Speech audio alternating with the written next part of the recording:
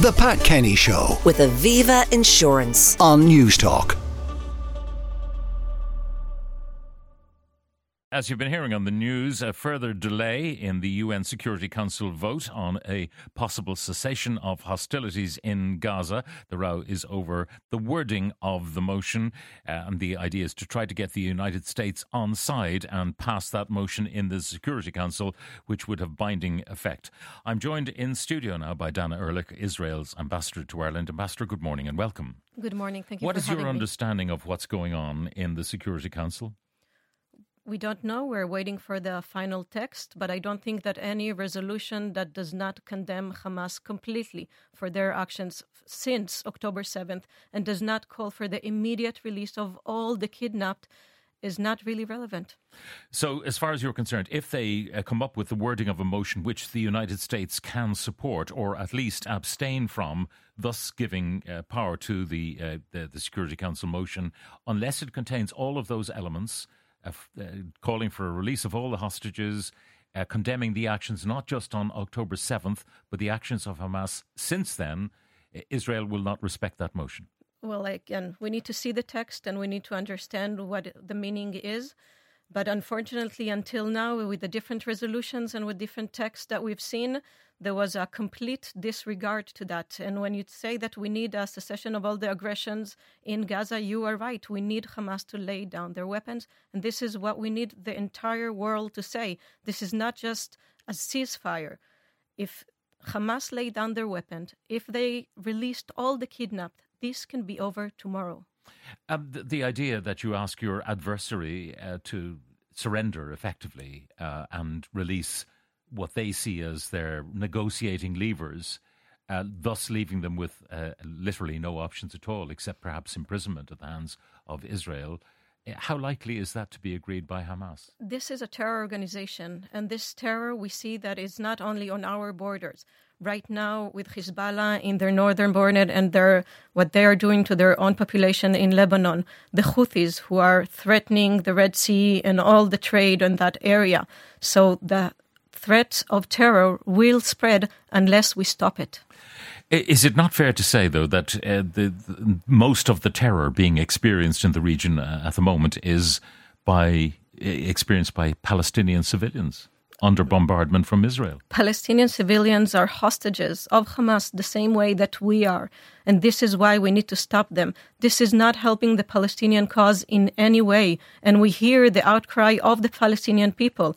What I'm surprised is that we don't hear that outcry from the UN organizations. We don't hear that outcry from people here in Ireland who are so supportive of the Palestinian cause. Palestinians need help from Hamas. They need to be liberated from Hamas. We see what they're doing in schools, in hospitals. We see how they abuse the international aid going in. So yes, they need liberation from Hamas. What are you saying about abusing the international aid going in? Because at the moment, everything that goes in is scrutinized by Israelis. Just when it goes through the crossings. But afterwards, do we have any guarantees that those hundreds of trucks that go in every day, do we have any guarantee that they actually go to the population who is in such dire need? We've opened the Kerem Shalom crossing. Are you not the occupying force? So you can actually keep an eye on things. Well, we've opened Kerem Shalom crossing to make sure that more and more trucks of aid go in. There are hundreds of trucks going in. We're making everything in our power to make sure that, and you see the trucks lining up to get into Gaza. What we also see is Hamas terrorists on those trucks firing at people who try to take that aid, and we are not sure that it's getting to the actual population. We don't see these images because independent journalism is not possible now in Gaza because of the Israeli occupation. I don't think there is a lack of images coming out of Gaza, and we see a lot of people who are documenting and filming everything. So we do see that. We have a lot of videos showing that Hamas terrorists are shooting their own population who just want that aid that the international community thought was reaching it. Sometimes this sort of abuse happens in every theatre of war, in every humanitarian crisis, whether it's in Africa or in the Middle East, wherever it might occur. You do get people who, for reasons of greed or avarice or whatever, will purloin some of the aid that goes in, but most of it gets to the right place. This is what we would have wanted to see. But with Hamas, unfortunately, what we've seen, the leaders of Hamas, most of them don't even sit in Gaza, but sit in other countries, enjoy the wealth. Their net worth is $5 or above billions of dollars, while their population is starving. Their aim is to perpetuate that poverty. They're not giving that aid to the population. You are right. What happens right now in Gaza is a tragedy, and we should all work together to resolve it for the benefit of the Palestinian people. But letting Hamas off the hook, this is not the way to help the Palestinian people. But 20,000 Palestinians have been killed, and the bulk of them, it would appear, according to the figures that have been released, are women and children. We didn't start this war. Every person getting killed is a tragedy. Not just from our end, but from the Palestinian side and in Gaza. We don't have the actual numbers, and unfortunately we may never know the actual numbers because the numbers we are getting are by the Hamas-led Ministry of Health. But what we do know that this can stop tomorrow if Hamas stops. The way that they're so embedded within their population, within hospitals, within schools, within mosques, the fact that they're not letting their people evacuate, the fact that in everywhere, even underneath the humanitarian zone, we found one of the biggest tunnels. Just imagine all of that infrastructure, all of that money, if that would have been invested in their own population and not in terror. But meantime, the Israeli military operation continues apace. Now, I want you to listen to this Sky News report, just a portion of it. Alistair Bunkle reporting at Rafah, and this is what happened. Our team was filming inside a hospital in Rafah near the Egyptian border when a series of Israeli airstrikes hit nearby. A father puts his arms around his terrified children, huddles for cover behind a car.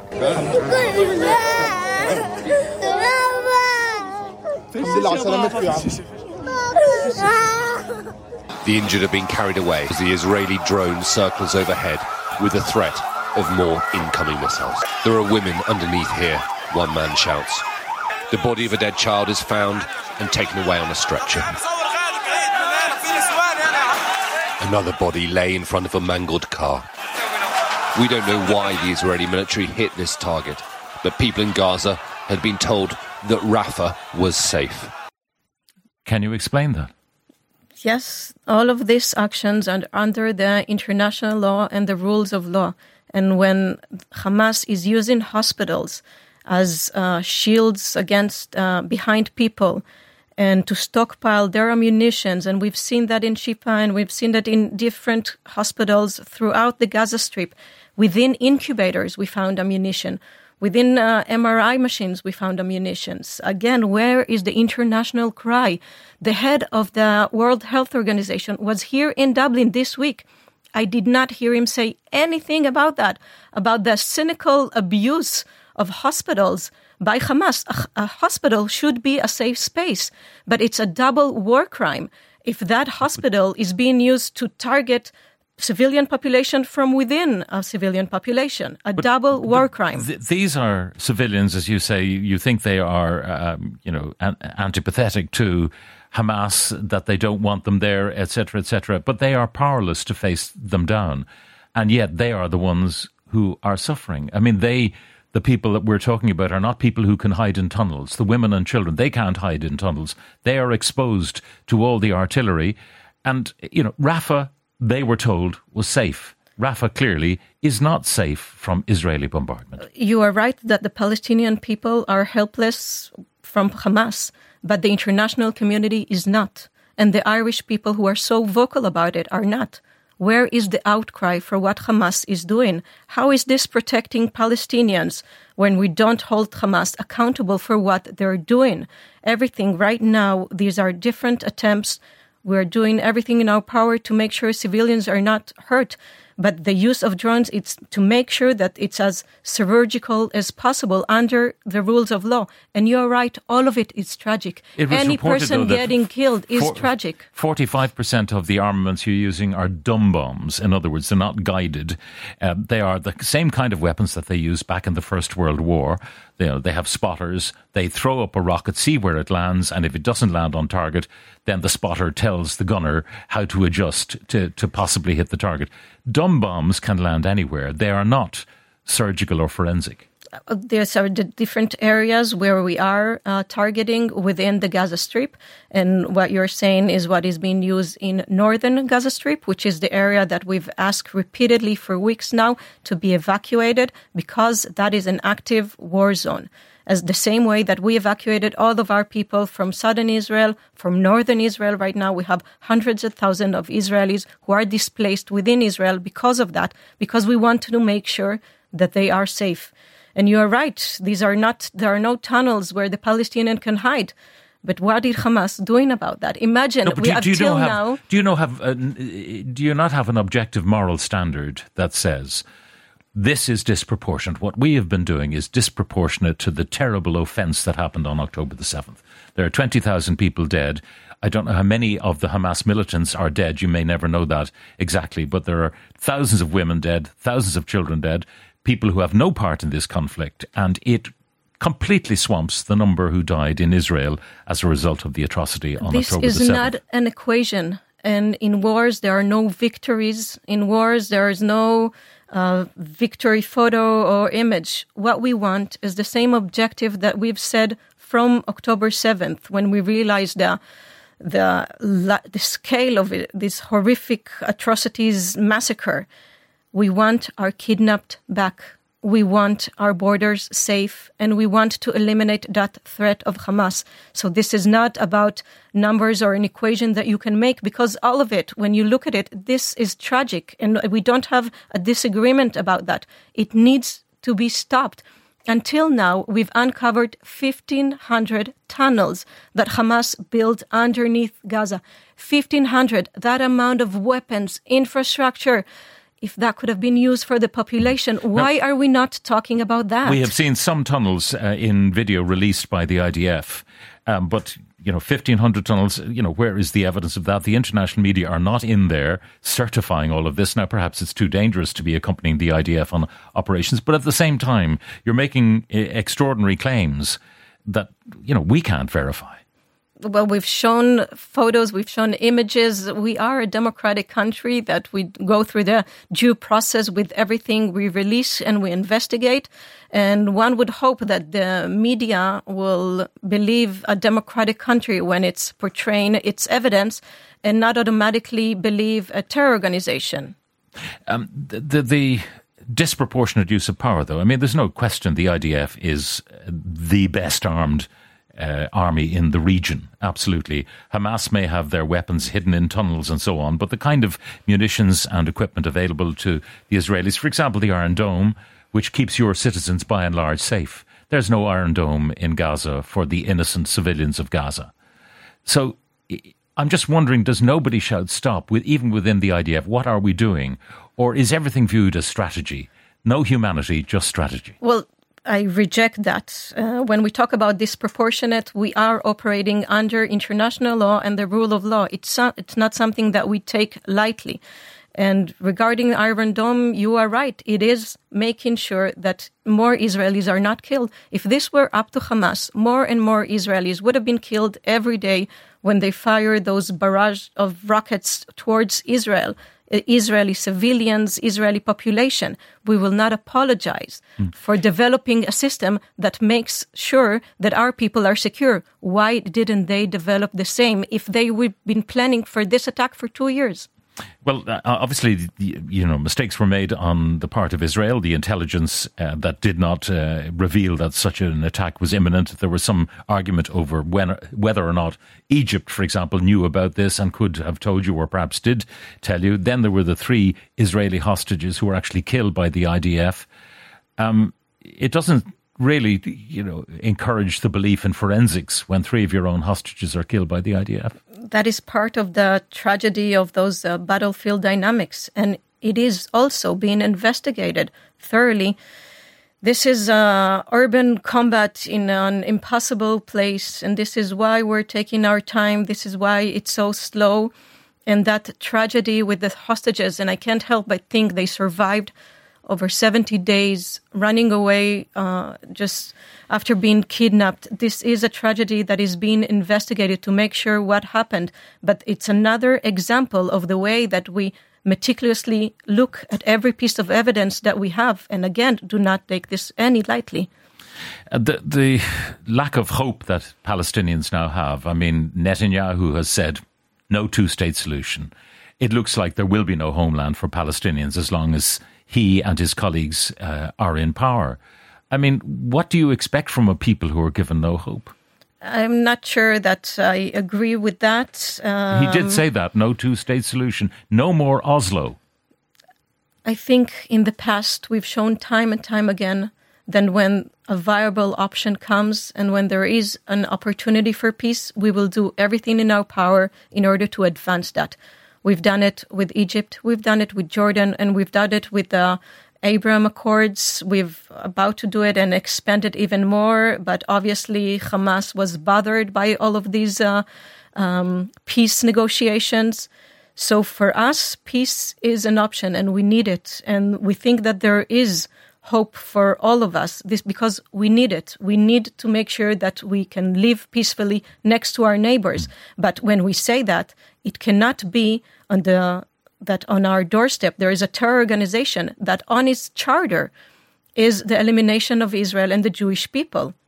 I'm not sure how you expect to live peacefully with the people that you have dispossessed, who are homeless now. You talk about a few people, relatively speaking, within Israel who've been displaced because of the possibility. Hundreds of thousands.